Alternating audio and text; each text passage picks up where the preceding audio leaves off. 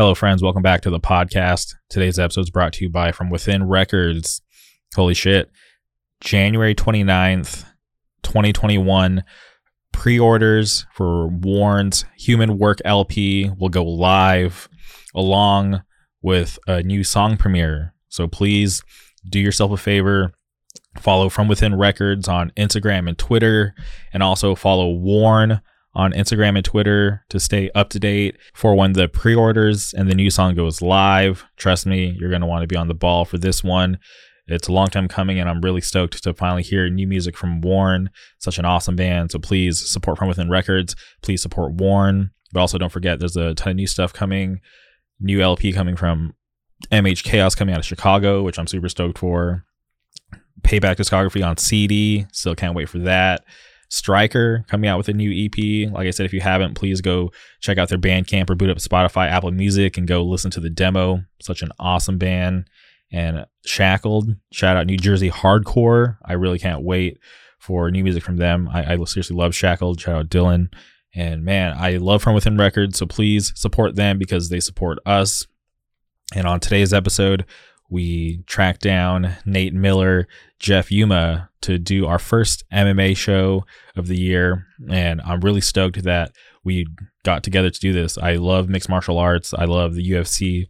And this is going to be a crazy month. We got 3 cards back to back. So we're bringing you 3 MMA podcasts back to back. We're going to be really consistent this year with these MMA podcasts. So I hope you guys are stoked just like we are. These are so much fun for me. Nate and I talk on a regular basis about MMA, and Jeff and I have been texting every card, so it just made sense for us to get together and just start to do these more regularly. And it's a treat for me because obviously I have my own opinions when it comes to the sport of mixed martial arts, but it's always fun to get together with like-minded people, and even just talking to them and having different opinions and even different picks for these fights. It's just fun to be able to actually talk real sport with people who are just as knowledgeable as me and just as passionate about it as me. So these are some of my favorite podcasts, and I am really stoked to finally see Max Holloway come back. I will die on the hill that he won that second fight against Alexander Volkanovski, and it just pisses me off that it went to the judges and it didn't go his way. But you know, that's just a part of mixed martial arts. I've had my heart broken so many times with these whack ass decisions, but there's nothing that I can do. I just got to live with it and just push on. In my opinion, we're still in the blessed era. So I'm really looking forward to this main event, Max Holloway versus Calvin Kattar. But shout out Calvin Kattar. He's a great fighter as well. He's out there with the New England Mafia, him and Rob Font and everybody down there.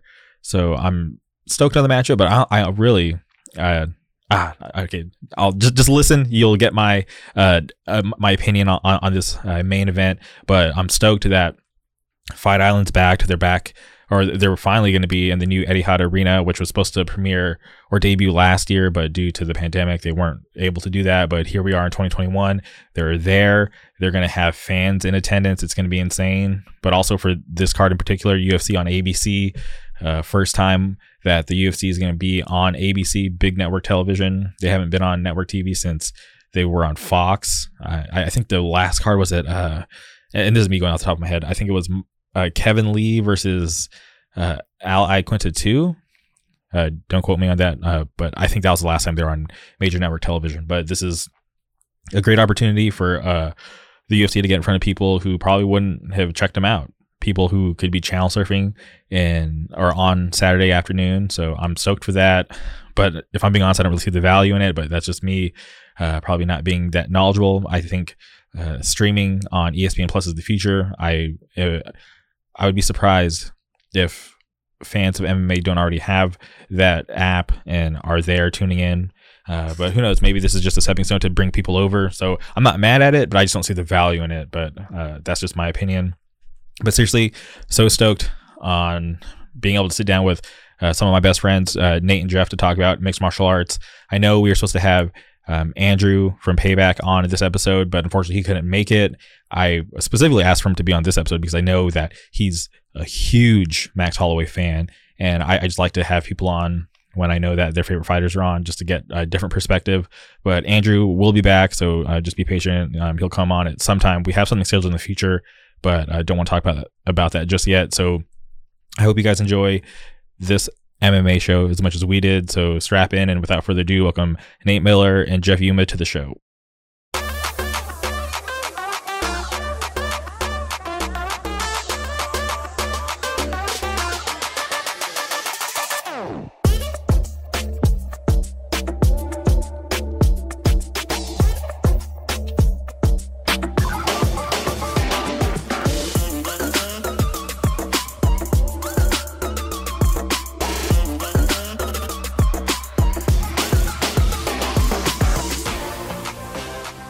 All right, and we're live. Welcome back to the podcast, Nate and Jeff. How's it going, guys? Going well. How's it going? It's going good. Living the dream. Yeah, I'm stoked to finally be back here with you guys. Our first MMA podcast of the year, which is insane because this is the start to a crazy week or a crazy string of cards on Fight Island. So I'm seriously stoked to have you guys back and to be doing these MMA podcasts again. You know, if people have been listening before, it's a little different because they can actually see us now. You know, so that's a little different right there. You know, a little special. Yeah, you didn't mention that. You made it seem like we just jumped on in, like we're talking on the phone again. Okay, we upgraded. We upgraded to Zoom, so we're all on camera. We all have our sweet virtual backgrounds, so you guys will get a little taste of that in the future. But but seriously, I already got them lined up, boy. All right, Nate's being fashionable with his virtual backgrounds. I like it. This is normally when I do these calls over Zoom, the guests that I have don't really participate with the fun when it comes to virtual backgrounds. So I'm stoked that you guys have virtual backgrounds. It makes it a little more interesting. Yeah, I just downloaded Zoom today. I never even had an account. Nothing. Okay. Yeah, I had one, but usually I'm using like Google Meets or WebEx, but this is cool. I like it. Yeah, honestly, I feel like they've made it just so easy because I tried to do one podcast, and here's like a random story. I tried to do this one podcast with this guy, good guy, and he insisted on using Google Hangouts, and I was like, all right, like let's do it. It can't be that hard, but like I'd never used Google Hangouts, so like all my mapping for my audio channels were all messed up, and I was trying to do it on the fly because I didn't think it would be that complicated, but it was just a total disaster, and then we ended up just defaulting to Zoom in the end because it was just taking like way too long, and I couldn't figure it out. It was seriously so annoying. Yeah, well, Zoom is awesome because it's so universal at this point. And most people, when they think of video chats, you're probably going to think of a Zoom call, you know? Yeah, and it came out of nowhere, too. Like, it literally, you know, before last year, who knew, you know? And it's funny because you had, like, Google and all these people had all this stuff in place. They just didn't push it as fast as they should have, you know? I feel bad for Skype because you think about when I used to, before Zoom, I used to do these things either over the phone or over Skype. But when Zoom came out, I just kind of apprehensive because I was like, I don't really need two video call like programs, and more people just started using Zoom, and I was like, all right, well, like let me tab in and check it out. And seriously, I can't remember the last time anybody chose Skype over Zoom when I presented them the options. So whoa, so what even happened to Skype then? Is it like a MySpace to Facebook kind of deal where you just converted? It's still pretty popular because a lot of people use it for calling and stuff, but I wouldn't be surprised if you start seeing Zoom take over. And also Skype has some different functionality, like you can share your screen and do a few things. I don't know if you could do that in Zoom. I don't think you can do that in Zoom, but Skype is now integrated into Windows, so you can. There's like a little thing on your taskbar if you have it enabled, like Meet Now, to try Skype's to make it. Pretty popular still, but yeah. I think Zoom just really probably took more away from like Google and like Amazon and Facebook, who probably already had this type of format ready, but just didn't push it at the right time. Luck of the draw, you know? Whatever happened to, remember that they were doing Instagram chat rooms, like video chat rooms? Do you guys remember that? No, I didn't even know that was a thing. Yeah. They were trying to push that for a little bit, but then I think they, I don't even know if it's still waited for a pandemic. Yeah. So this whole video thing is strange. Like obviously Zoom and this stuff is cool, like great technology, but I would much rather, be sitting in a room with you guys in person, because I feel like that'd be like, like way better and different vibe. I know. It's like I haven't seen you in ages. I wonder if I mean, obviously, because a lot of people seem to be using Zoom, but I'm wondering if the pandemic has caused Skype to make way more money than they typically would have because a lot of people are video conferencing. Yeah. Like, you think they would have experienced an uptick in revenue because of this, even though you're competing with like Zoom and stuff like that?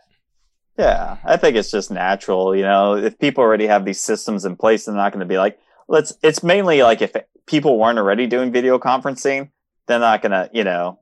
Yeah. That's where they would have picked up Zoom or Skype. And Zoom was just so much easier and so much cheaper at that point, you know. Skype already had like its foot in the whole, you know, in the whole fucking business. So it's either or. But I wouldn't be surprised. Skype's like the OG for this sort of thing, aren't they? Yeah. Like, I've heard of Skype like 8 years ago. Yeah. Yeah. Skype. Still widely used. It's actually a lot of international use. I don't know. Is Zoom international? I'm not sure if I'm being honest. Before our call, I had to purchase a license, and they try to sell me on like Zoom calling, like being able to make phone calls with this. So I think they might have, or they are international now if they weren't before. I gotta let my cat out. He's totally fine. But he's like this is a pretty historic event. They're titling it UFC on ABC, Holloway versus Kattar, which is pretty insane. I think back to when I loved Twitter for being able to spoil the announcement for UFC on Fox. This is like going way back, and I'll never forget. This was before they had that deal with Fox and before any announcements happened, but like it was like maybe like 5 or 10 minutes before they made the official announcement on TV. Journalists like Ariel Helwani and other people who were there were posting pictures on Twitter of the new logo, and I remember just being so blown away. I'm like, holy shit, this sport has come so far from being like this weird niche thing to where people just didn't really understand to now just being on like a major network. It was like such a cool feeling, and just a cool feeling of like validation, because for being such a diehard fan of the sport and always being looked at as a weirdo for liking this like, thing that used to be underground. Now it's like one of the biggest things ever. So for it to finally be on such a big network as ABC, and one that has a rich history when it comes to fighting, I'm really stoked and really happy, and hope that it delivers. Because if you guys think back to the first card on Fox, Big Fox, with Cain Velasquez and JDS, it was this crazy buildup.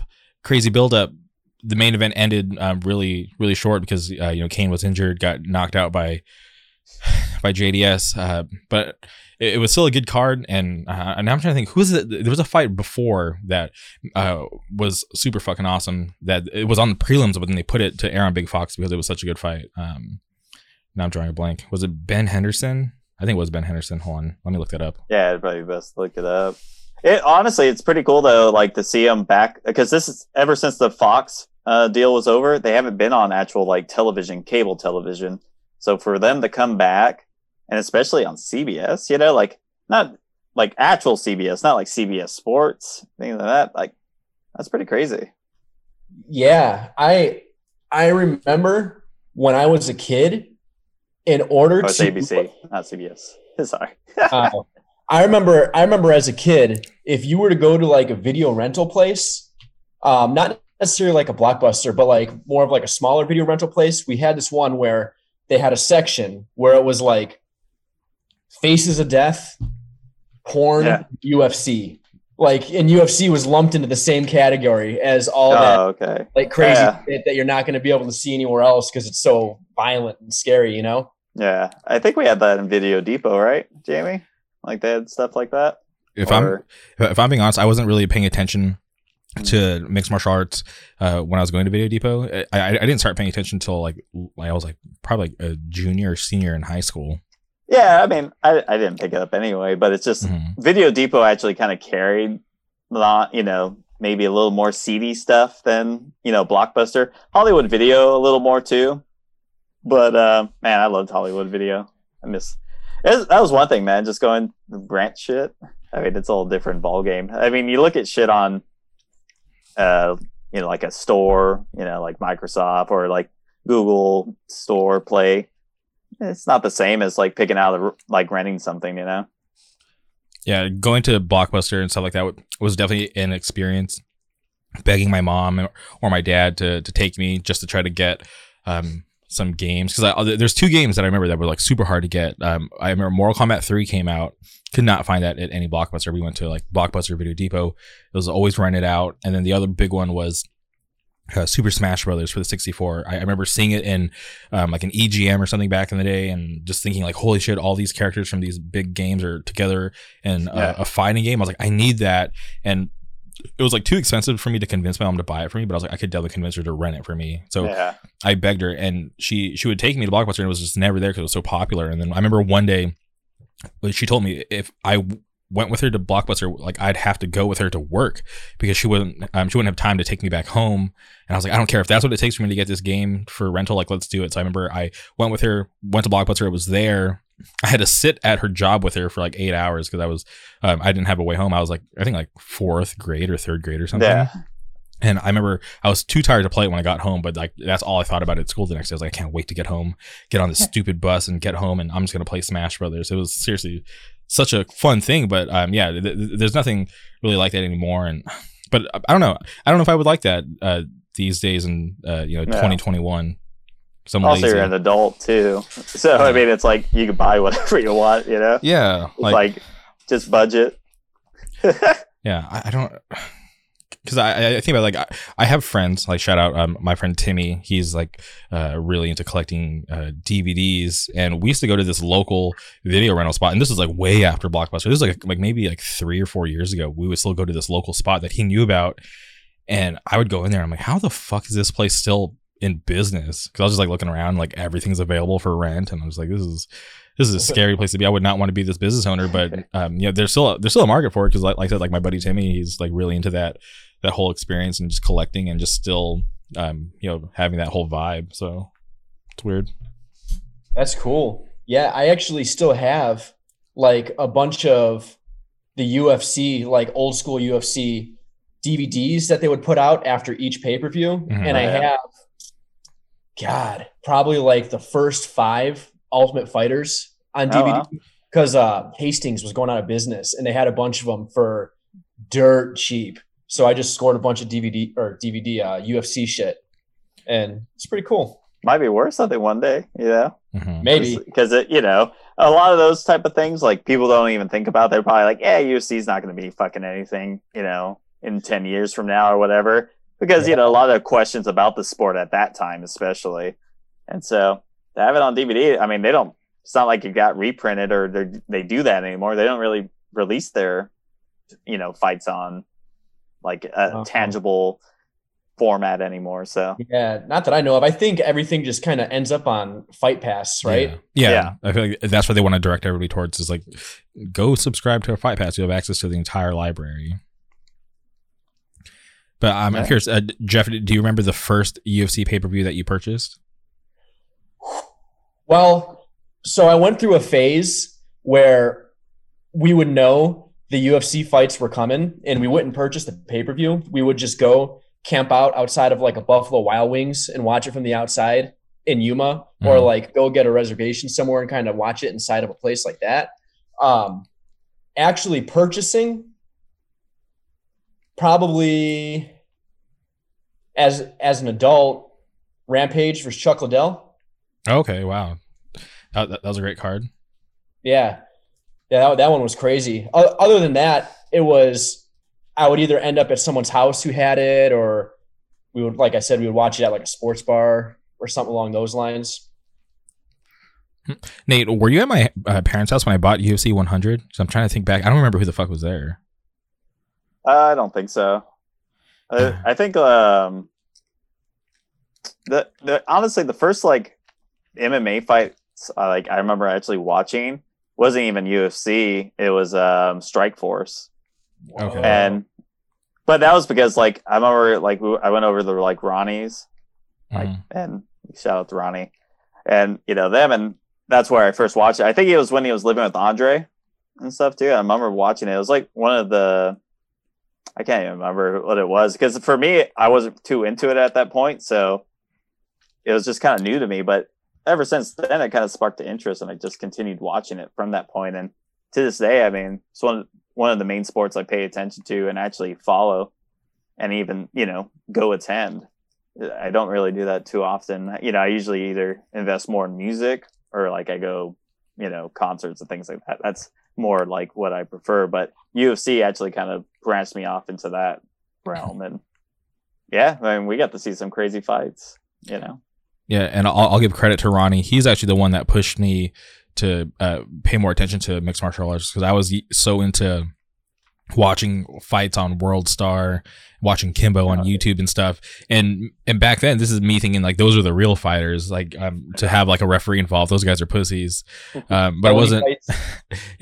Felony fights. And if it wasn't for Ronnie, if it wasn't for Ronnie, I wouldn't be such a big fan, because he pushed me to watch stuff like Pride. He told me about Fedor, Andrei Arlovsky, and kind of just set me on this weird path. And I feel like it got to the point where like I got way more into it than him, and I was like, all right, well, I can't stop now, because this is so interesting to me. So I just kept going and just kind of breezed past like his interest, and I just have never stopped being a fan. Yeah, I mean, you all kind of discover something, what your interests are over time, and sometimes just sparks like that, it's like you never know what you're going to like until you actually see it or actually experience it. So UFC, you always kind of knew about them. MMA, you kind of always knew about it a little bit. You always heard the rumblings, but when you actually started watching it, kind of getting involved, you get this, this following, especially with the fighters and whatnot. Who was like the first fighter you guys like actually like followed like a lot? Like you were like, this is my fighter. Like I want to watch everything with this person. Anderson Silva. What about you, Jamie?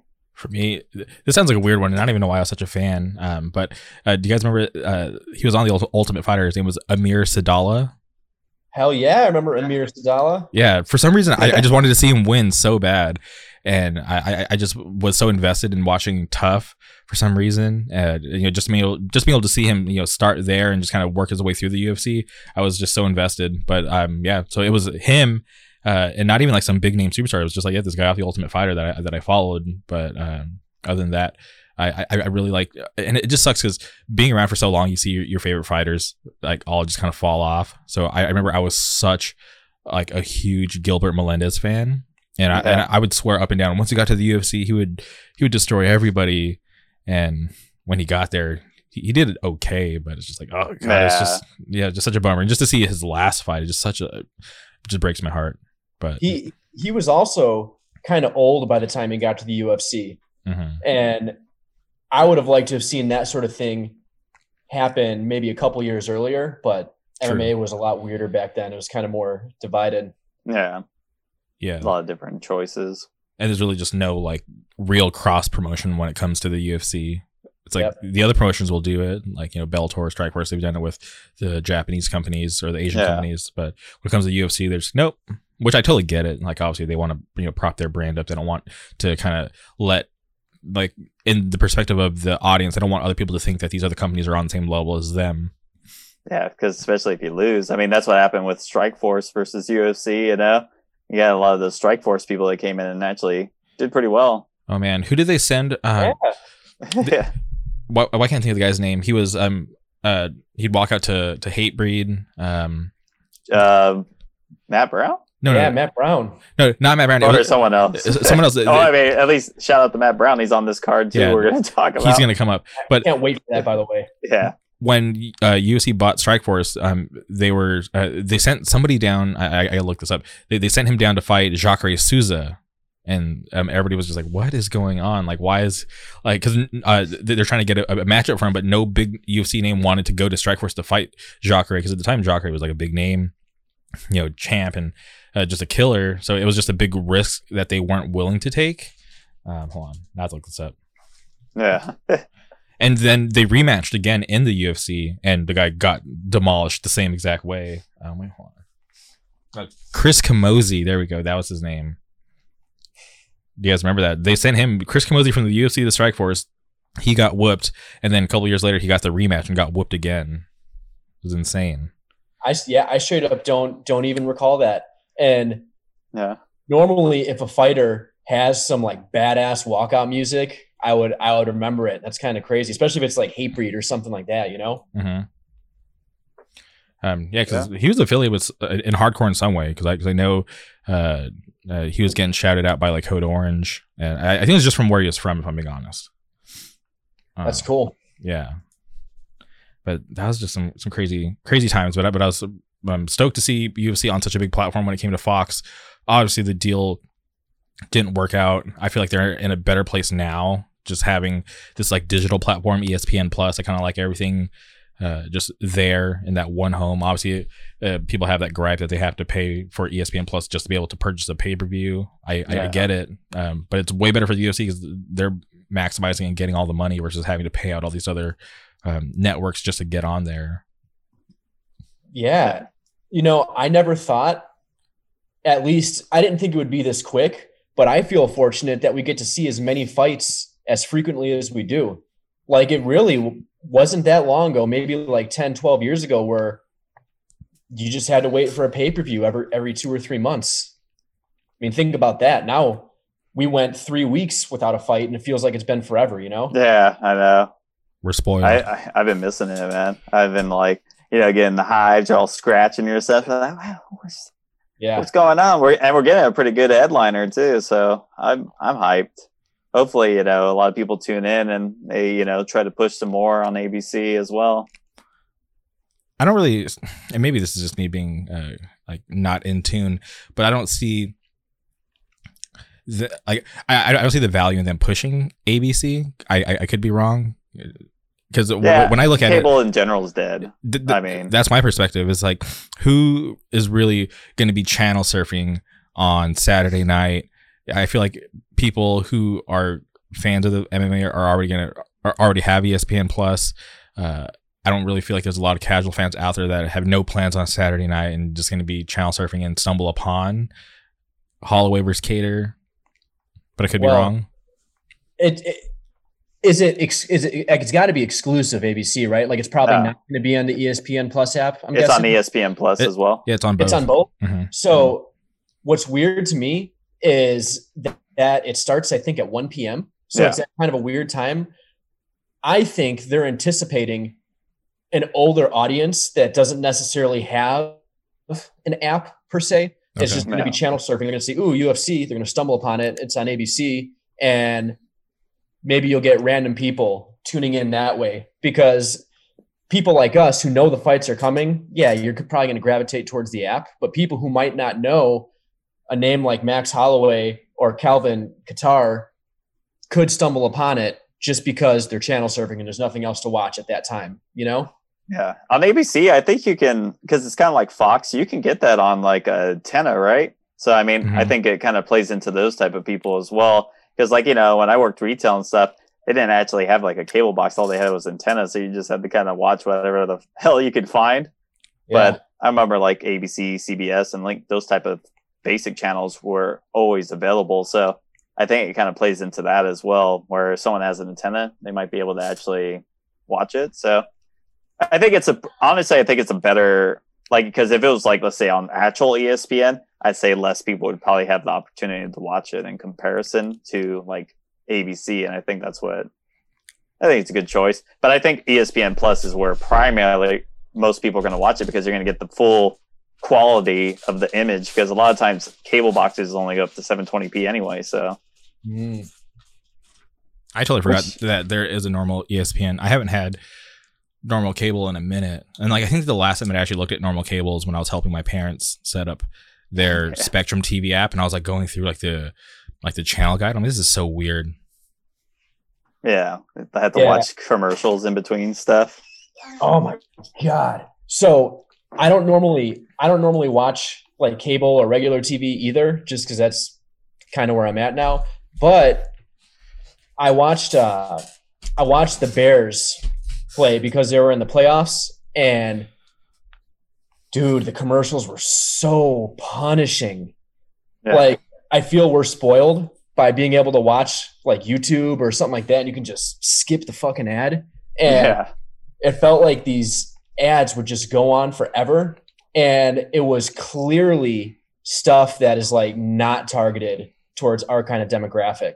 It's for sure targeted at older people, you know? Yeah, it's all the drugs. Are you suffering from dementia and all these things? Take this.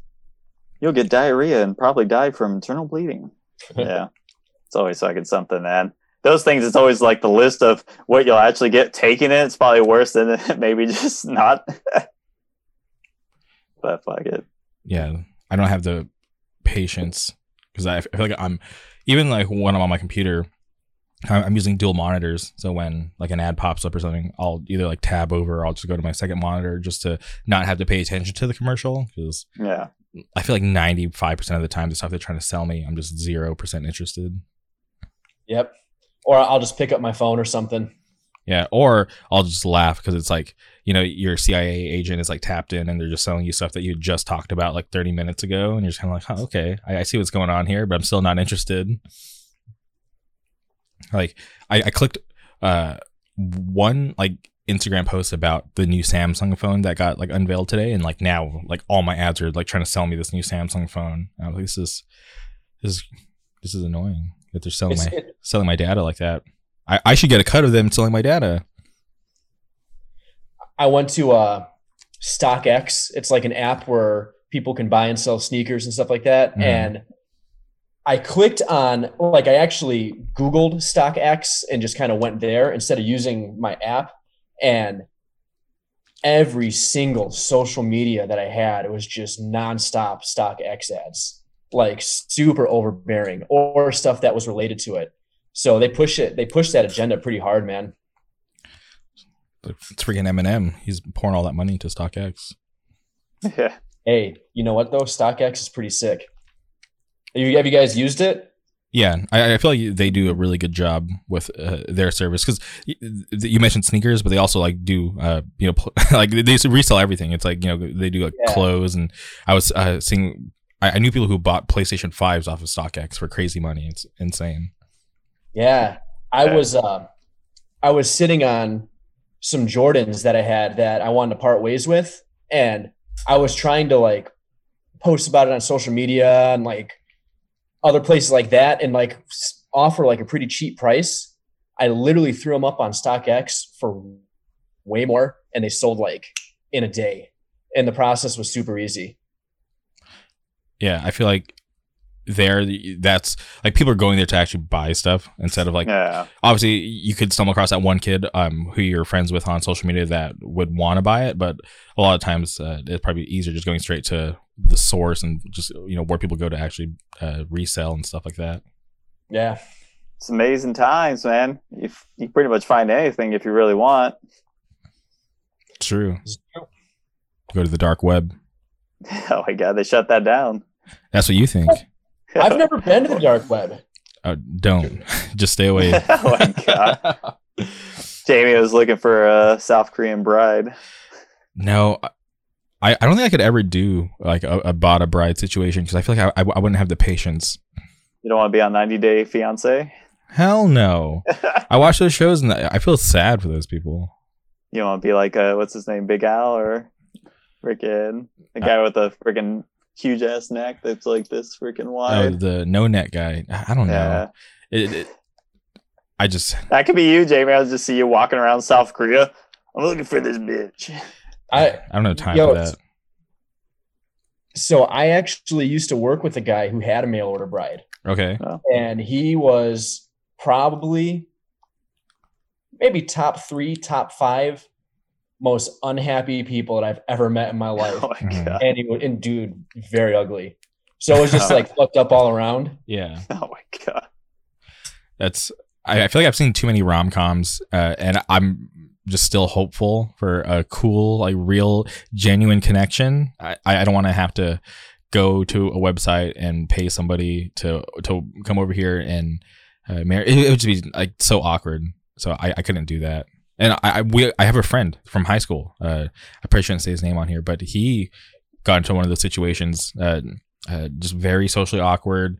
Had like a hit list that he wrote out in high school. He's a cheater at video games. It's not the best person to be around. But after high school, he shacked up with this girl that he met from his native country, and I was like, okay, like I'm not hating on it, but I just find it really interesting. I have so many questions, but at the same time, I'm just like, I don't want to get involved. It doesn't concern me. So I just watch from afar. And I'm like, I hope they're happy. Yeah, as happy as you can be, I guess. Yeah. So, yeah, and for me, I've always said, like, I've seen so many people settle just because they don't want to be alone, and I'm like, I'm not afraid to be alone. I would much rather, keep my standards instead of lowering them, and just be fine. Because I don't want to lay my head at night with somebody who I'm like always gonna like second guess or just not truly happy with, because that'd just be wasting both of our times.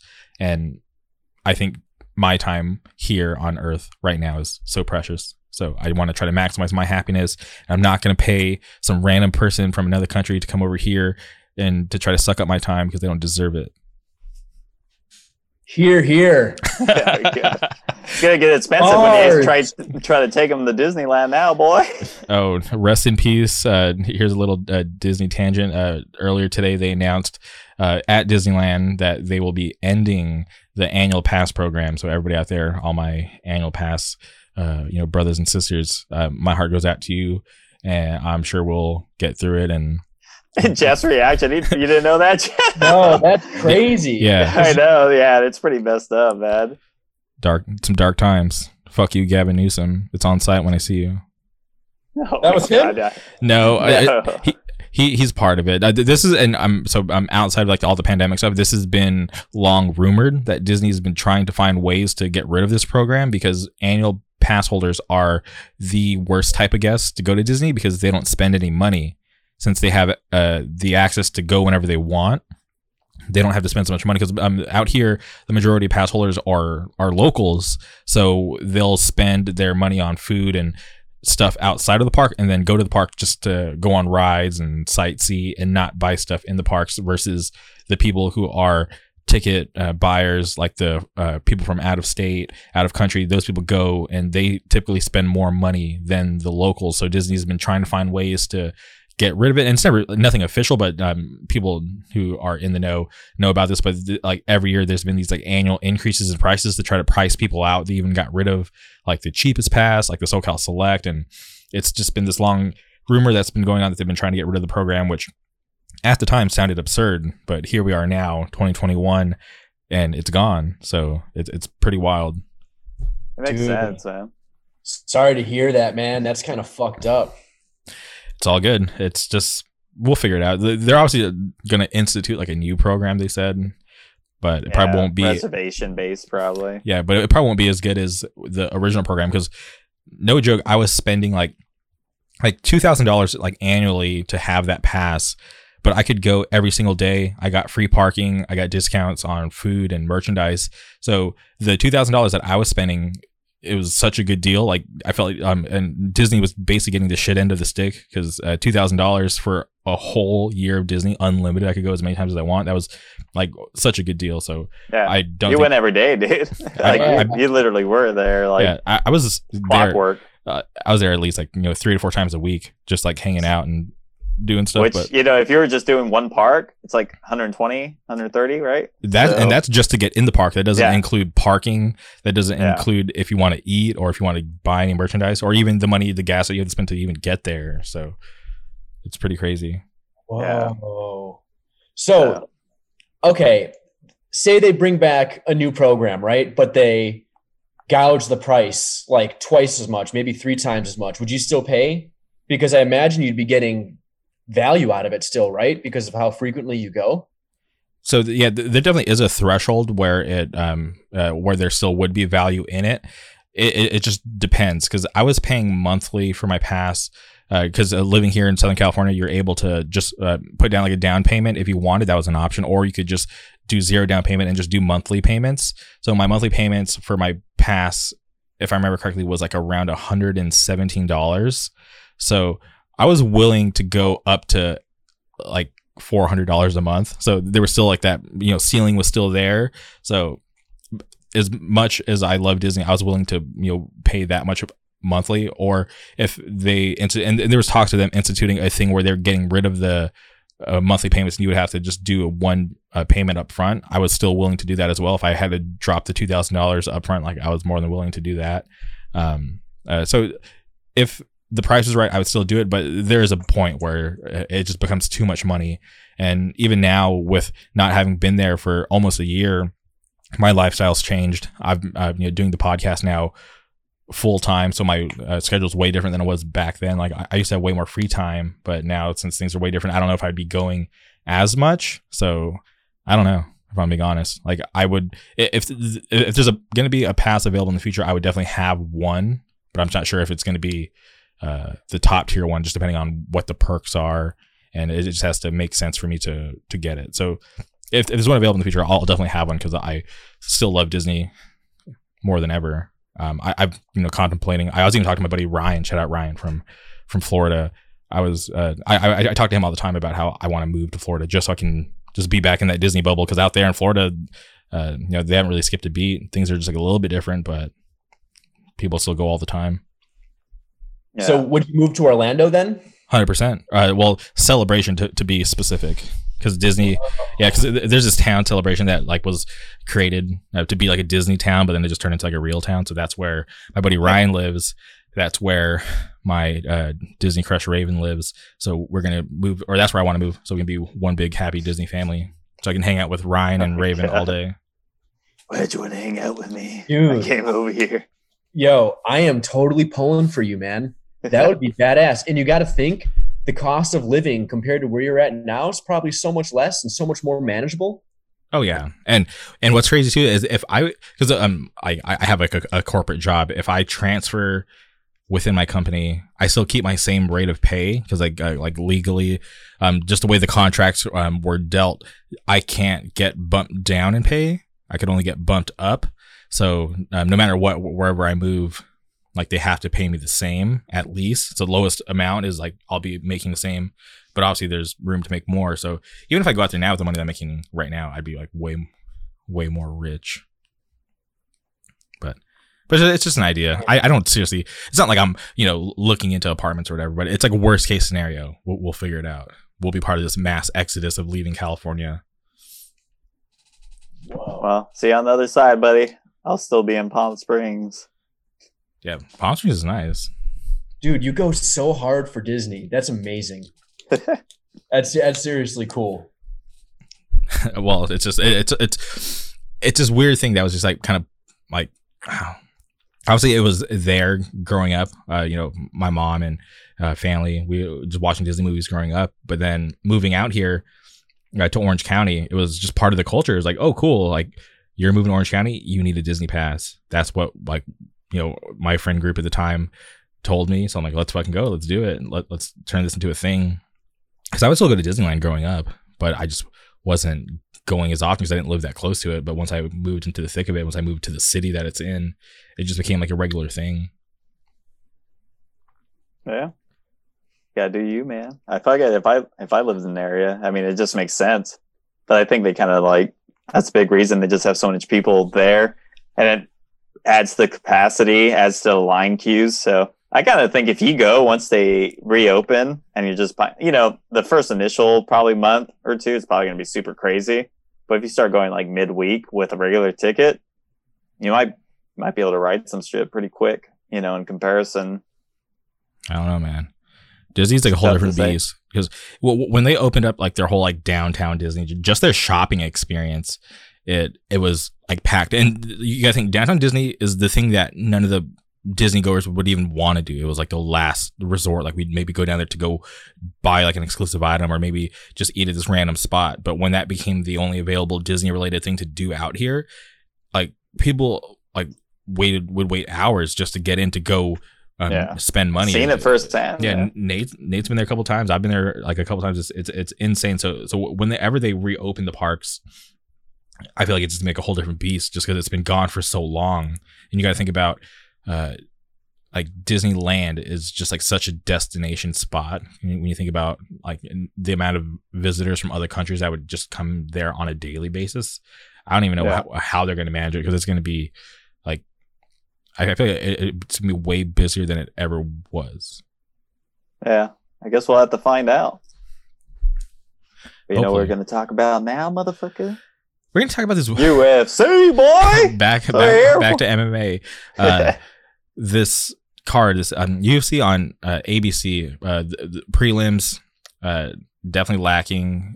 I know this card has been hit by a lot of fights being moved around due to cornermen or fighters getting COVID, which sucks. But if we can just talk about the main card, I feel like that would be a good place to start on our our next 3-week journey of MMA podcasts. But where do you guys want to start? I mean, the main one would. I mean, they have like 2 undefeated fighters. I'm not really too familiar with either of them. Again, Torovic and Serrano.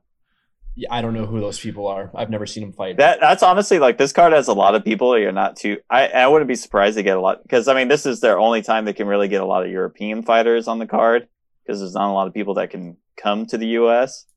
And also I think this is like a good way how they introduce a lot of new talent because I guess the first card like fighter that most people would recognize would be Buckley versus Trico, which Buckley coming off that crazy KO. That's pretty much where we start noticing like the name value. But, Buckley, he really shot the fame from Fight Island and all that too. So, I mean, he really took advantage of, the pandemic and what happened, and I wouldn't be surprised if prelims were surprised by some of these people because, they always like for those type of prelims, since it's only going to be on ESPN Plus, they usually share those on like Twitter and like, if it's like a crazy KO or something. So I wouldn't be surprised if we see some interesting fights come out of those because especially when they're new, they got a lot to prove, a lot to show, but yeah, you pointed out something when we were talking earlier, Jamie, about Buckley's opponent. Do you think he's just a lamb to the slaughter? Yeah, you got to look at Buckley. Obviously, they want to prop him up because he had that insane KO on Fight Island, and then even his last fight, he comes back with another KO. So I'm thinking their line of thinking is that they want to showcase his skills and hope that he gets another great knockout, especially on network television. So they're serving a guy who is on a 3-fight losing streak, which doesn't make a whole lot of sense to me because Buckley, he's on a 2-fight winning streak. He's up there. His last loss was to Kevin Holland, who's a highly ranked fighter, who's on his way to a title shot. So in my eyes, I feel like he should have got somebody a little more seasoned, maybe even somebody in the top 10 or maybe even top 15. But to get a guy who's on a 3-fight losing streak, it's just kind of blows my mind. And it just makes me think like that's the only reason why he's getting somebody who's on such a bad streak is that they're just trying to prop him up to showcase him to the whole world on ABC. Yeah, I agree with that 100%. I thought that before this got announced that UFC was going to angle towards him versus James Cross because there was like some beef there and some animosity. Yeah. And Cross has been known to like move up and weight before and like kind of hold his own. So I thought that was going to happen, but I totally understand their line of thinking because they want the ABC card to be super exciting. And yeah, I'm with you. I think they're expecting Buckley just to do something spectacular against him or just knock him out savagely. Yeah, I mean the guy's 12-5. I mean, so he joined the UFC 12-2 and lost 3 in a row. Unfortunately, happens to people, but it's still he's pretty close. I mean, Buckley's 12-3, so I mean the records are pretty close. Maybe not the same results in terms of what they're doing in the UFC, but it shows that he's had some success. So we'll see. Maybe this is his time to shine. He's a European, so maybe he's more adjusted to the time over there. A lot of different circumstances, but I do think Buckley probably will take this. I don't know if it'll be as crazy of a KO, but he might be able to knock him out. Yeah. Definitely. Yeah, I agree with that. And it seems like we'll just call him the other guy because I can't pronounce that. Alessio. His last 3 fights he lost via decision. So maybe it was like kind of close, and the UFC sees something in him potentially, but I think he's gonna get worked. Yeah. Yeah, I just hope Buckley doesn't really feel the pressure, because obviously 2 awesome back-to-back knockouts. People are going to be just expecting more of that. So I hope he doesn't go for it, if that makes sense, to go and chase the knockout versus letting it just come to him like those other fights. Yeah. Yeah, that's true. I mean, people really get that pressure, especially, I mean, you got awarded KO of the year, you know? Yeah, I mean, people are going to have your eyes pinned on you. So, I mean, it's tough to say. You never know how fame adjusts people. I mean, from what I know, he was still working at Walgreens, he was saying too. Like in the midst of like, you know, all this, like he didn't want to leave his job. Like he still wants to like do that as well. So it's kind of funny, you know? Buckley? Yeah, Buckley. Mm-hmm. He works at Walgreens. And that's why it's like, he's starting to like shoot up in fame, and he's like, I still go to Walgreens and work. I don't give a shit, you know? Fuck it. Respect. You know? Keep doing you. I'm for it, you know. Dude, if I walked into Walgreens and I saw Joaquin Buckley, I'd shake his hand. Like, dude, respect. Spin kick you. I probably wouldn't steal for sure. Yeah, he probably would hunt people down. But maybe at this point, if it's like UFC superstar Buckley, he probably doesn't give a fuck. So I don't know. Maybe it would be a good opportunity. Yeah. Yeah, you never know. Maybe it would be like I just don't understand how the motivation would still want to be there to Yeah, clock like, in. They're like, go break down some boxes, Buckley. I'd be like, fuck you. What are you gonna make me? You know, like you go break down some boxes, asshole. Yeah, like clocking in for his 9 to 5 when it's like, you know, he's made more in his last fight than he did that whole year at Walgreens. I'm like, yeah, dude. so 50K just from the bonus alone, you know? Yeah, 100%. So just like, I don't know. Hopefully he gets to a point where he doesn't want to, or he gets health insurance. Maybe I don't know. I don't think UFC provides health insurance, so maybe that's why. For his family and shit. Oh man. Hey, you gotta think of the whole freaking picture. I guess I don't know. I'm sure if he does really well at this fight, I think he's gonna focus on training full time. I hope so. I want to see his true potential. Yo, do you think back in the day or at any point people would call him Fuckley? 100%. People are cruel, dude. People, kids, doesn't matter. Probably those are like more. the funniest. Those are like the funniest type of videos when they're like, oh, like the memes and things like that. They're like, oh man, you sure you can't, like, where they're like, oh, trust me, I know about names. Like they just have like, you know, terrible names. But Santiago versus Li Jialang. I think it's just like the Buckley fight. I think they're trying to prop up Ponzinibbio's return, and I think he smokes that guy. Dang, I don't know. That's Jamie's boy. Look at him. He is already Sorry, like, dude.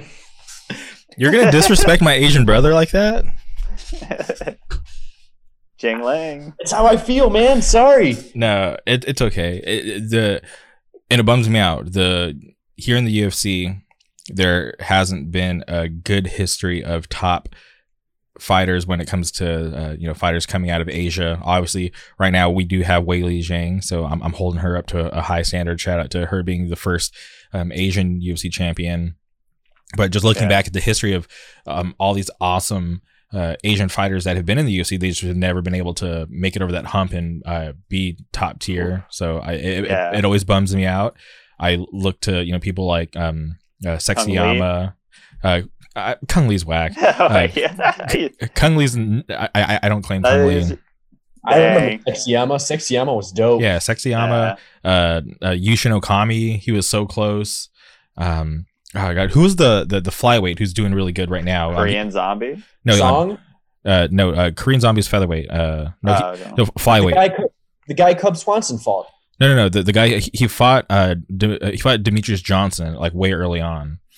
Oh, he's in Risen, right? Yeah. Yeah, he just fought on. He just got his title back too. Yeah, he just fought on the New Year's card. Why am I drawing a blank? Hold on, not to look this up. I know his name too. It's like on the top of my head.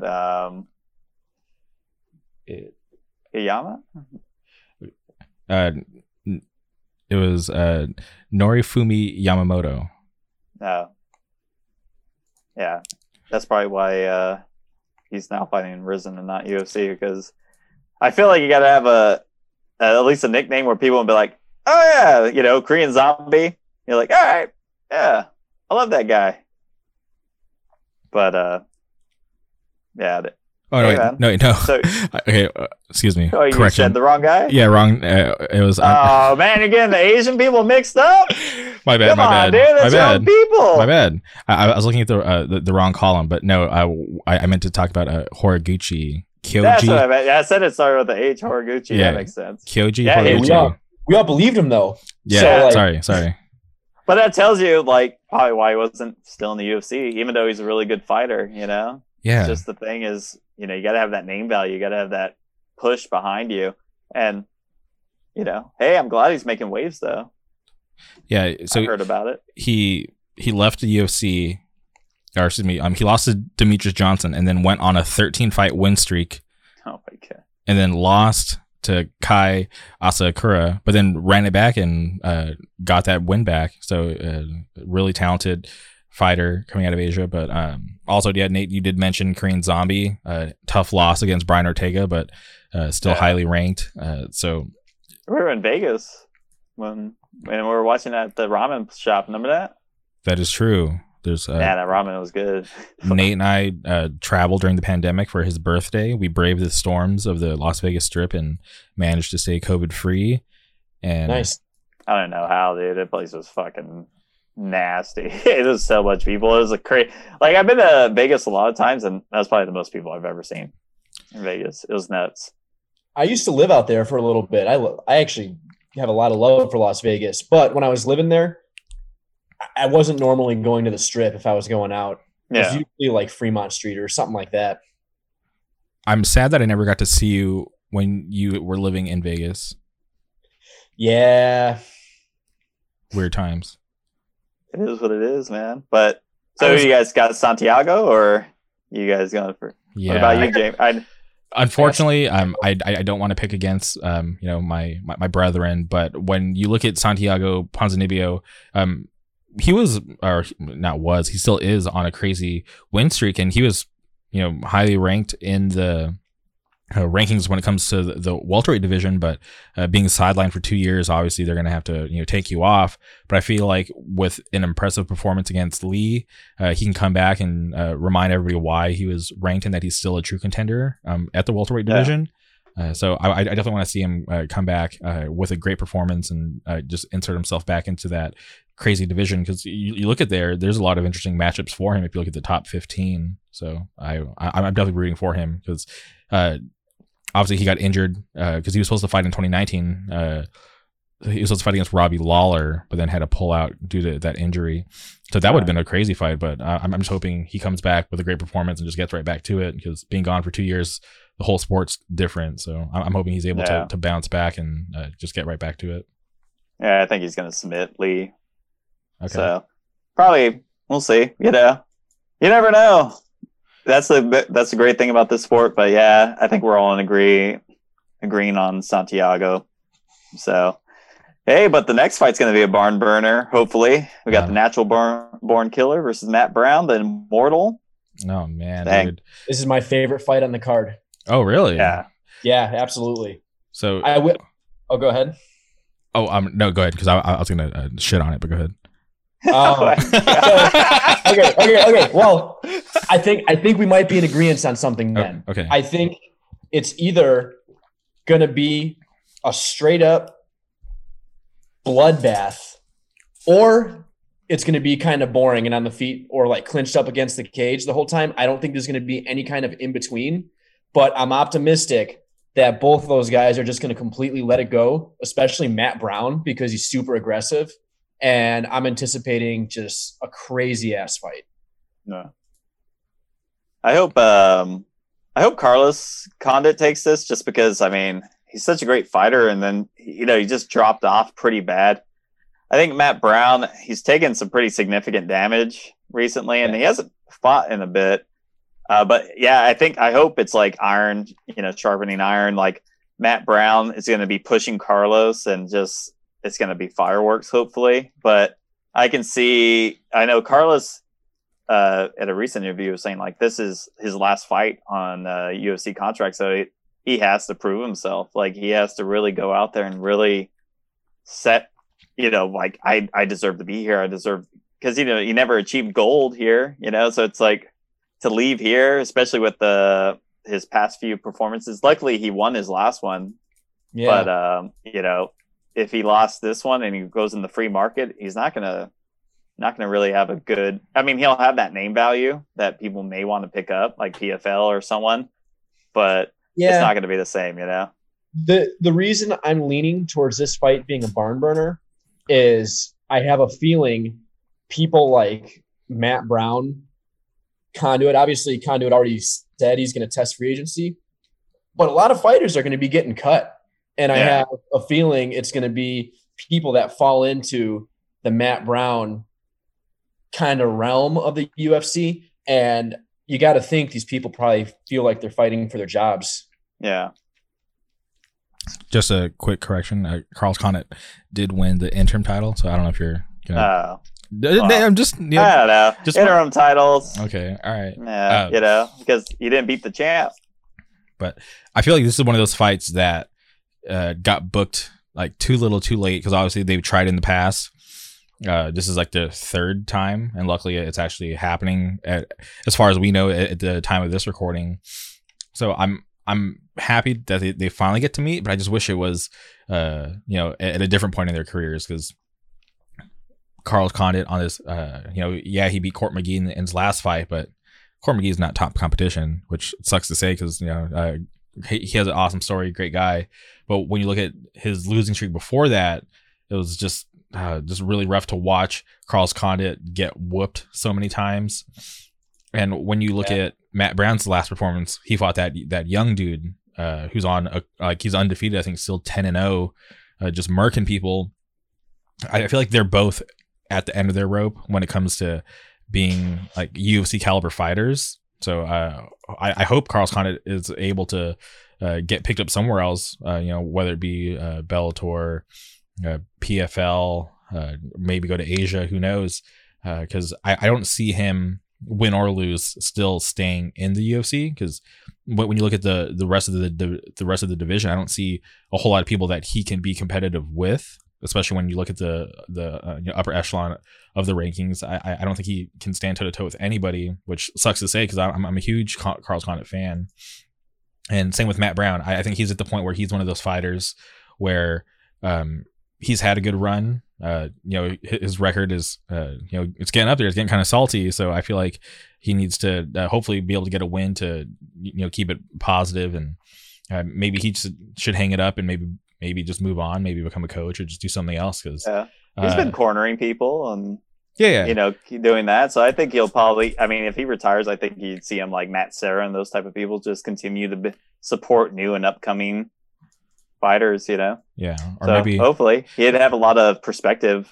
Well, he does have his coffee business, so maybe hopefully he's killing it with that, so he doesn't have to take fights for money, because that's the one thing that bums me out, is when a fighter's fighting just to get money, and that's like the saddest thing. I don't want to see dudes like Matt Brown, who I respect, who had some amazing fights, go out like that. So I think this fight, had it happened in 2012 when both of them were on like really significant win streaks, I think that would have been obviously much better. But I stand by it being my favorite matchup on the card, and I'm really optimistic that they're going to push each other and that it's going to be fucking badass. Yeah, well, hopefully, because the matchmakers know what they're doing. Obviously, they're professional and they know things that we don't. So for them to put them in such a co-main event on a big card, I guess they're expecting a lot, whether it be a crazy brawl or see some slick submissions, because they both have awesome ground games. It's a good matchup. I think they're both pretty even at this point, especially in this part of their career.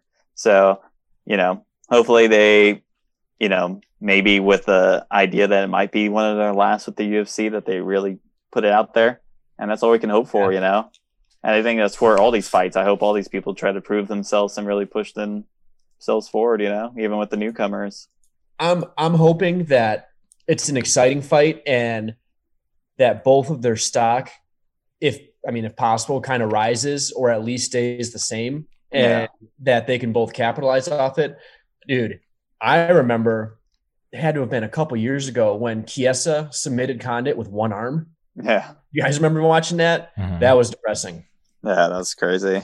Well, you got to realize Chiesa, the dark horse of the division. You got to keep an eye on that guy. He looks crazy at 170. Yeah. And then Matt Brown with his elbows and stuff too. Man, when he freaking starched freaking Diego Sanchez with that elbow. Oh God. Just the way he collapsed, you just go like, ooh. Yep. Yeah. It's crazy. I can't believe, and since like Sanchez has fought so often, they just announced that his next fight's his final fight too, which I think is way past. Oh man, after that last fight, he should have retired. But hopefully they give someone maybe closer to his skill level at this point. Like final fight ever or final fight UFC. Well, final fight UFC, but he did kind of like insinuate that he was gonna, like he had a change of heart. Like he's gonna give one more nightmare. Huh. So, do you know what that tells me? The UFC is probably already telling these people like, hey, you're probably going to get cut. You might want to look elsewhere. And they're making announcements that they want to try shopping free agency just to kind of save face and keep their value rather than being put on the list of people getting cut. A lot of the OGs and the vets are probably getting a heads up and getting a little bit of time to kind of get their shit in a row, Yeah. Yeah. Diego Sanchez hasn't looked good since he got off PEDs. No. Oh my God. I want to say that every single Diego Sanchez fight that I have watched in probably the past 3 or 4 years has been a major bummer. Like not even fun to watch because of the kind of decline that guy has gone through. Yeah. Yeah, he should have hung it up a long time ago, which sucks to say because obviously. Yeah, he's a veteran. He was in Tough One. Yeah. How many people from Tough One are still fighting? And actually at the same level that he is, like he's taken some pretty big risks. He's gotten some rewards too, like he's won a few matches. Not like he's been completely shut out, but his last it just looked bad, I will say this. He's got to be the only person in the UFC whose cornerman is like, what's the word I'm looking for? Worse than Mike Perry's? Oh my God. Or more useless? Yeah. Is that a good word? Didn't they like I think I saw a joke or something. I don't know if it was real, but did they actually start at OnlyFans? Like him and his coach? It was clickbait. So Diego Sanchez and his coach? No, see, that's where the clickbait happened. So Diego Sanchez did start an OnlyFans, but the outlets that were talking about it, they used a picture of Diego Sanchez and his coach. Okay. Yeah, so that's why there was like some weird confusion. But he has an OnlyFans, right? Yes, 100%. Oh my God. I wonder how much he charges. I don't even want to look. I don't even want to bother. It's just one of those things where like, what kind of weird shit is he doing on there? Like he's kind of weird anyway. He's probably just doing yoga naked. I mean, I don't know. Oh my God. Dude, you think that life coach gets a cut of his OnlyFans? Probably not. He probably convinced him. Dude, I wouldn't be surprised if he's like written into his contract, whatever he does. Is like, me and you are fucking life mates, man. He's like the fucking producers and shit. Like he's like got fucking his accountant to just be like, all right, I'm gonna always take 50% of what you got, even though you're gonna be the one doing all the shit. Yeah. Oh my God. I hope that's not the case. Fucking someone's got to help that guy. Well, I hope he has a successful future and whatever he does outside of the UFC. Because hang it up. His career, obviously, like we're not looking at Diego Sanchez right now the way we did when he had that crazy run in the lightweight division. But I just hope he figures it out, and I hope the next one is the last one because it's been pretty painful to watch him just kind of go downhill. So I'm just hoping for the best and hoping that the next one's the last and he goes out with some sort of grace. I think they're gonna cut him either way. I think, you know what I mean. Even if he won, I think they're like, all right, there you go. That's cap it off. It's like, you know, what else are you gonna prove? You're never gonna be a champ. So I mean, just run right off the sunset if you get a win, hopefully. Yeah. But now we're at the main event. Ooh. The main event. I will argue that we are still in the blessed era. I've said that multiple times. Max Holloway was robbed in his last fight against Alexander Volkanovski. You were so mad. I remember watching that with you. You're like, what?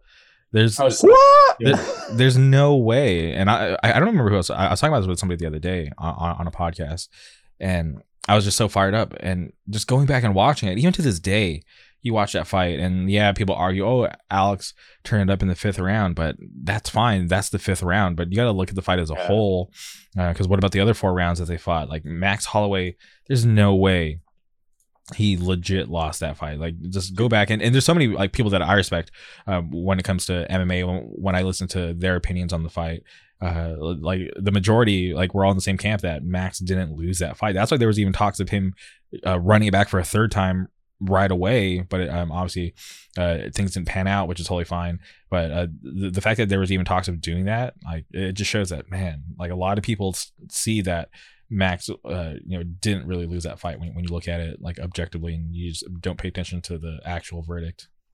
The fight was horseshit, 100%. Like infuriating. It's got to be one of the only fights that I've seen where a person has been knocked down twice via strikes, because Holloway dropped Volkanovski twice in round 1 and in round 2. Volkanovski at no point knocked Holloway down with strikes at all. He kept trying to take him down after round 3, and I think secured maybe 1 of them or 2 of them where he actually held Holloway down. Other than that, Holloway got up every single time, and the only difference was Volkanovski was trying to shoot more takedowns. And I think the judges, for whatever reason, I don't know if it's because it looked like Volkanovski was turning it up, or if it's because he was doing these takedowns in the later rounds, they put more value in those takedowns than the knockdowns that happened in the beginning of the fight with strikes. And Holloway was piecing him up on the feet the entire time. Like, it was absolutely ridiculous. Yeah. I think Holloway's still in his prime at this point. I mean, you could tell he readjusted and really had a good, solid game plan against Volkanovski. I honestly think it was Volkanovski who probably didn't want to get the fight again. And, you know, he probably wants to try to get a better. It's just more, you know, I mean, you can argue that Volkanovski lost, but, you know, on the judges, unfortunately, they gave it to him. So the run it back, it's a hard sell. But hopefully with both of them winning, or maybe if Volkanovski loses, Holloway gets to fight Volkanovski, maybe not a title, or maybe Holloway gets to fight for the title and then he wins it from whoever beats Volkanovski, and then they rematch like that, hopefully. Never know. Well, I would love for that fight to happen again. I think doing 3 in a row, though, especially after technically Holloway's lost twice, is like a pretty weird look, considering the other people in the division that I think would deserve title shots at some point. Ortega. I mean, man, Ortega versus Volkanovski would be a hell of a fight. And I honestly think Ortega would win. He smokes him. That's what they're planning. That's listening to all the reports and reading up. The plan is to do Alexander versus Brian Ortega for the title, and then the winner of Holloway Cater gets the next shot. But I feel like if Ortega wins over Volkanovski, for sure Max, if he wins, but with Cater, no matter who wins over Ortega or Volkanovski, he should be the next one to slide in there. But if I'm being honest, when I look at the Brian Ortega Volkanovski matchup, I'm putting my money on Volkanovski.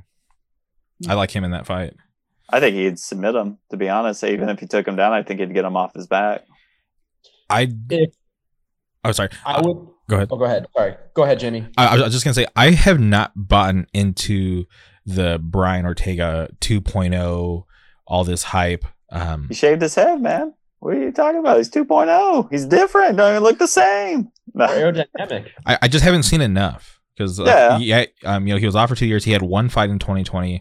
I want to see more of him. But when I look at Volkanovski, I just like him in that matchup against Brian Ortega. I feel like he could put the pressure on, and he's, I feel like, a true champion.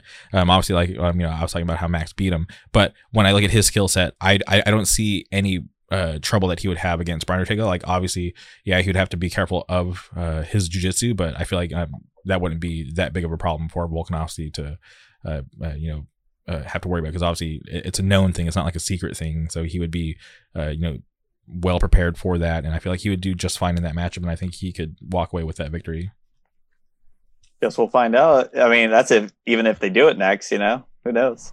No, I think they will, because there's definitely nobody else. I would go for Ortega. Okay. And here's why. I think the way he struck Korean Zombie in terms of like striking on the feet was just absolutely phenomenal. I think he very clearly learned from the Holloway fight and developed a whole new skill set. Now, I don't think his striking is necessarily his key to victory. I just think Volkanovski is not going to try and take Ortega down the same way he was taking Holloway down. I think Ortega is too much of a threat on the ground for Volkanovski to try and secure takedowns like he did against Holloway. And based off of what he did to Korean Zombie, I could see Ortega using his reach and keeping distance and just peppering him and winning a decision if it stays on the feet. Well, Volkanovski has a longer reach, which is weird to think about because he is kind of short. Does he really? Yeah. He touched the floor when he fucking walks or what? Jesus Christ. He's fucking short too, Yeah, and I say Volkanovski's short, and him and I are the same height. But short to me. But no, I'm kidding. Oh, wow, shots fired. Okay, you're Brian Ortega. I'm Volkanovski. Let's fucking go. Dang, I don't have MMA training not like you. No, we got to. Don't you own UFC 3? Is it 3? Is that the latest one to come out, or 4? I don't think they have crossplay on it. It's 4.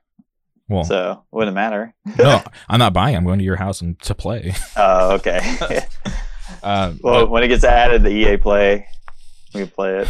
But that's definitely obviously a fresh matchup. Obviously, we've seen Volkanovski fight Max Holloway back to back. It'll be nice to see him against different competition, but I am curious to see how Brian Ortega does if that's the matchup that actually happens. Because, like I said, I'm not sold on him coming back and winning one fight, and there's just too much time that's been passed. So I'm kind of curious to see how they both show up and if we can get a full fight and see how their skills match up.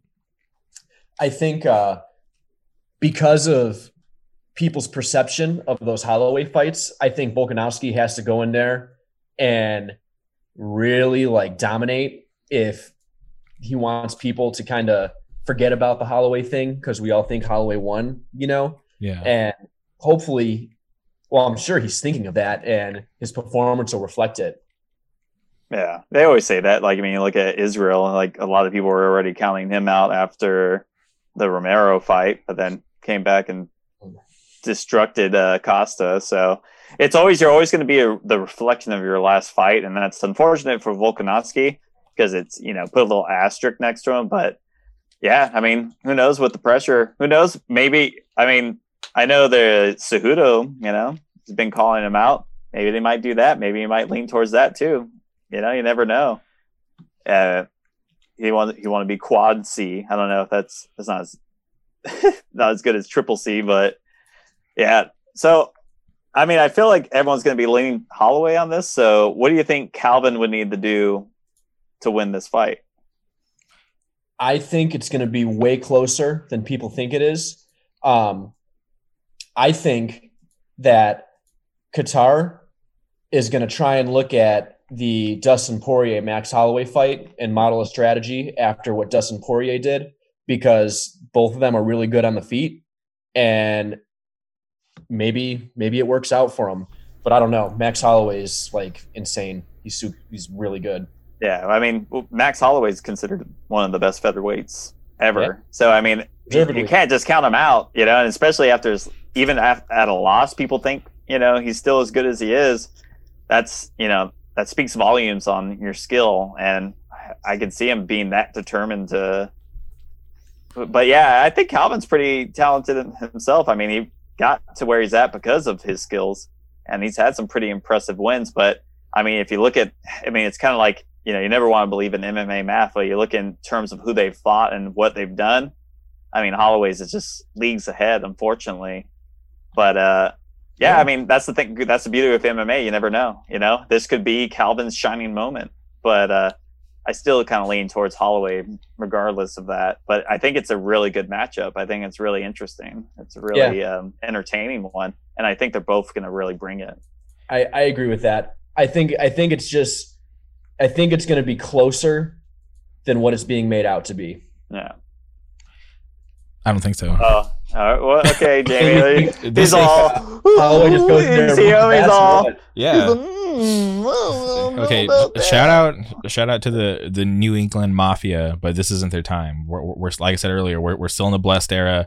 Max Holloway, he has the whole package, man. I don't see anywhere that Kattar can outshine Max. Like, even when it comes to their cardio, their striking, their ground game, I think Max is just better in every aspect. Yeah, Kattar is there for a reason. Talented fighter. That knockout against Jeremy Stephens is fucking nasty. If you haven't seen it, please go watch it because it was insane. But I just don't see where he can get Max Holloway, because Max Holloway is his fight IQ is just so high. So. And especially him coming off of back-to-back losses, he knows what's at stake for him, and he knows where he wants to be.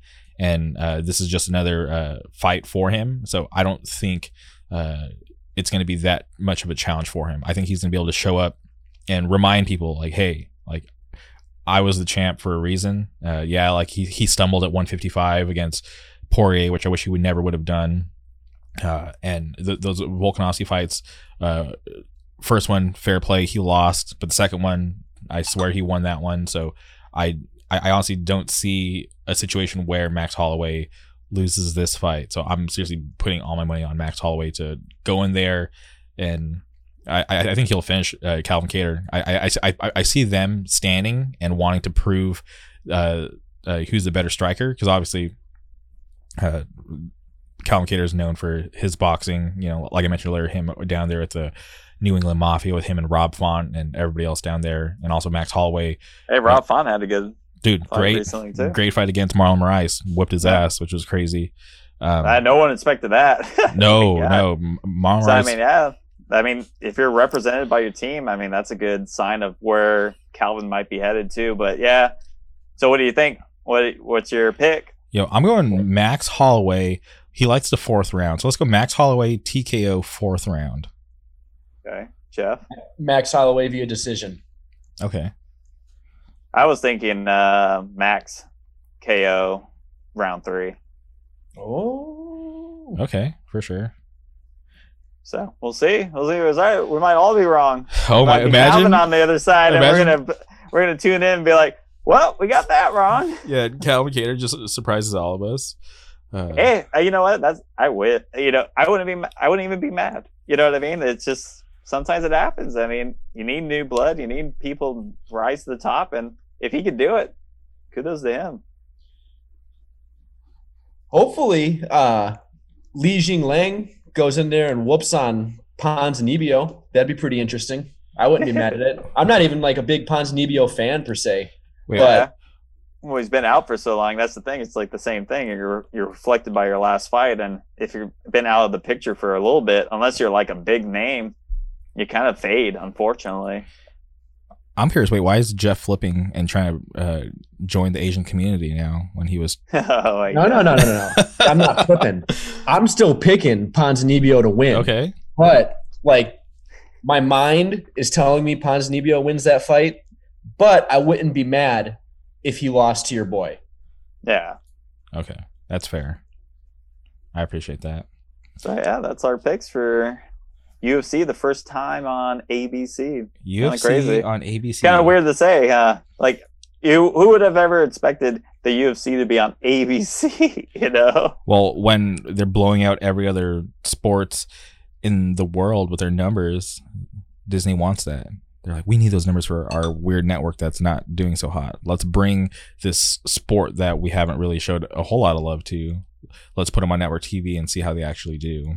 Hopefully it does well, man. I mean, I want to see UFC continue to rise and really build its status, more and more, because I mean, it has been, but it's still, generally if you bring it up, people go, oh, okay. It's still kind of like, there's some people that are into it, but it's still generally, unless it's like a big name, like you'd have to say like McGregor's fighting, or, you got to say someone that they really know. Or a lot of times if you talk to people, they kind of reference the older fighters. If they don't really pay attention to MMA or UFC in general, they kind of be like, oh, is that guy still fighting? And it's like someone there's like, yeah, he fights. But, it'd be like Diego Sanchez or someone where you're like, yeah, he fights, but you might not want to watch him, Yeah. But hopefully, with being on ABC, we start seeing maybe some more growth. I mean, it's already been growing. They've already been having record numbers. So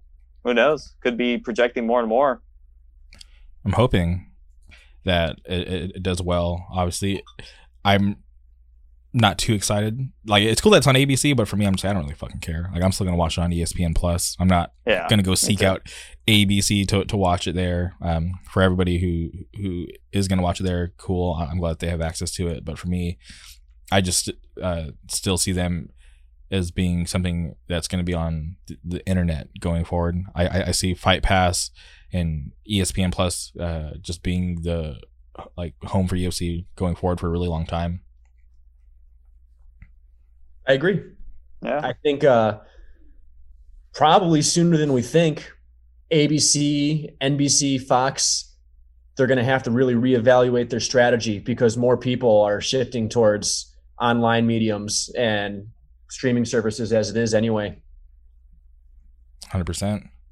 Yeah, I think that's just the wave. I mean, you even got, like, if you get Spectrum or things like that, you could pick an Apple TV or, something else, rather than a traditional cable box. So, I mean, honestly, if they were smart, they would start moving towards like apps rather, where it's like most people have smart TVs or things like that, or you give people the options of Jamie going fucking alien on us right here.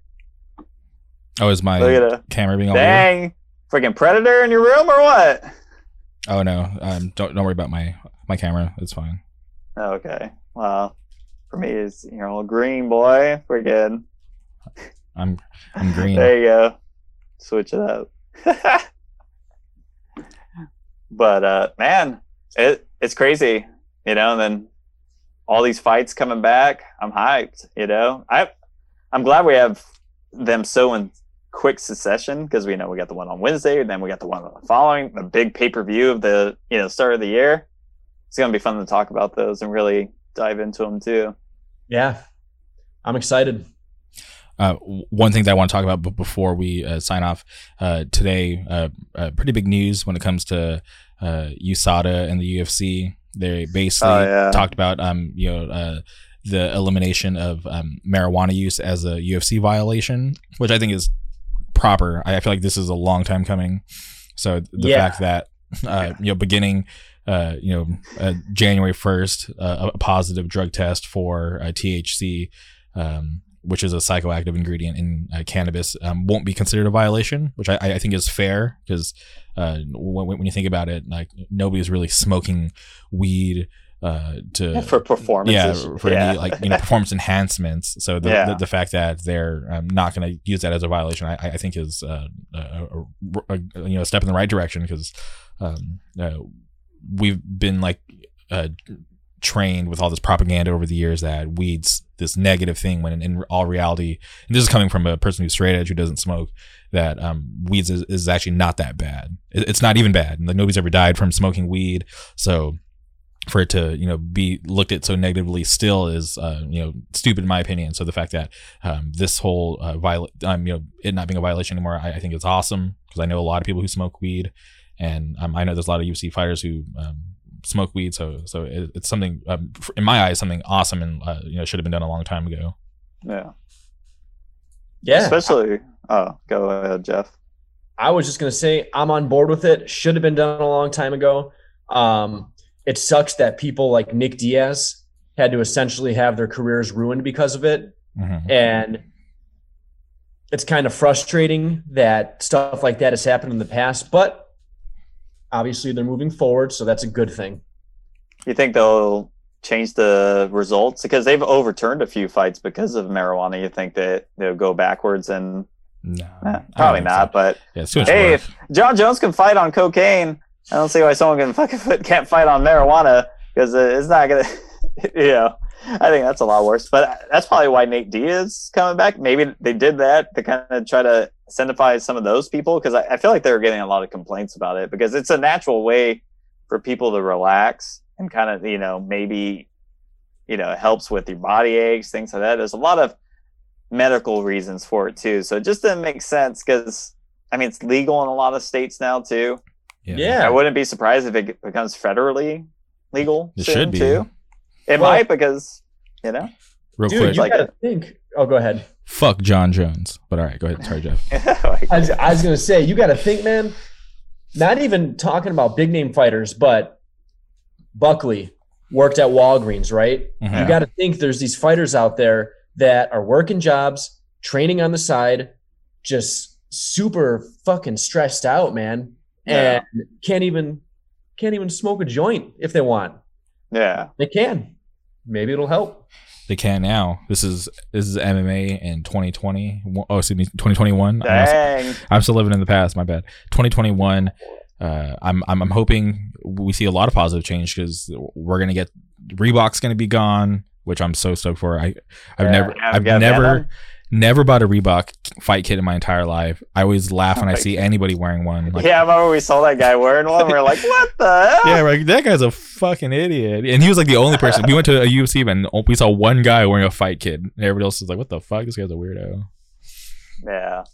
They must have. I wouldn't be surprised you can find a lot of those clearance, like towards, once the deal's over. Yeah. Just like, you can probably get a pretty cheap one. Then you might see more people with it, because everyone likes a good deal, regardless of how they feel about shit, Yeah, I'm not paying $80 for a fight kit.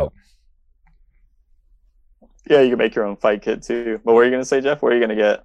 I was going to say a couple things. I want to get a fight kit of somebody who got cut.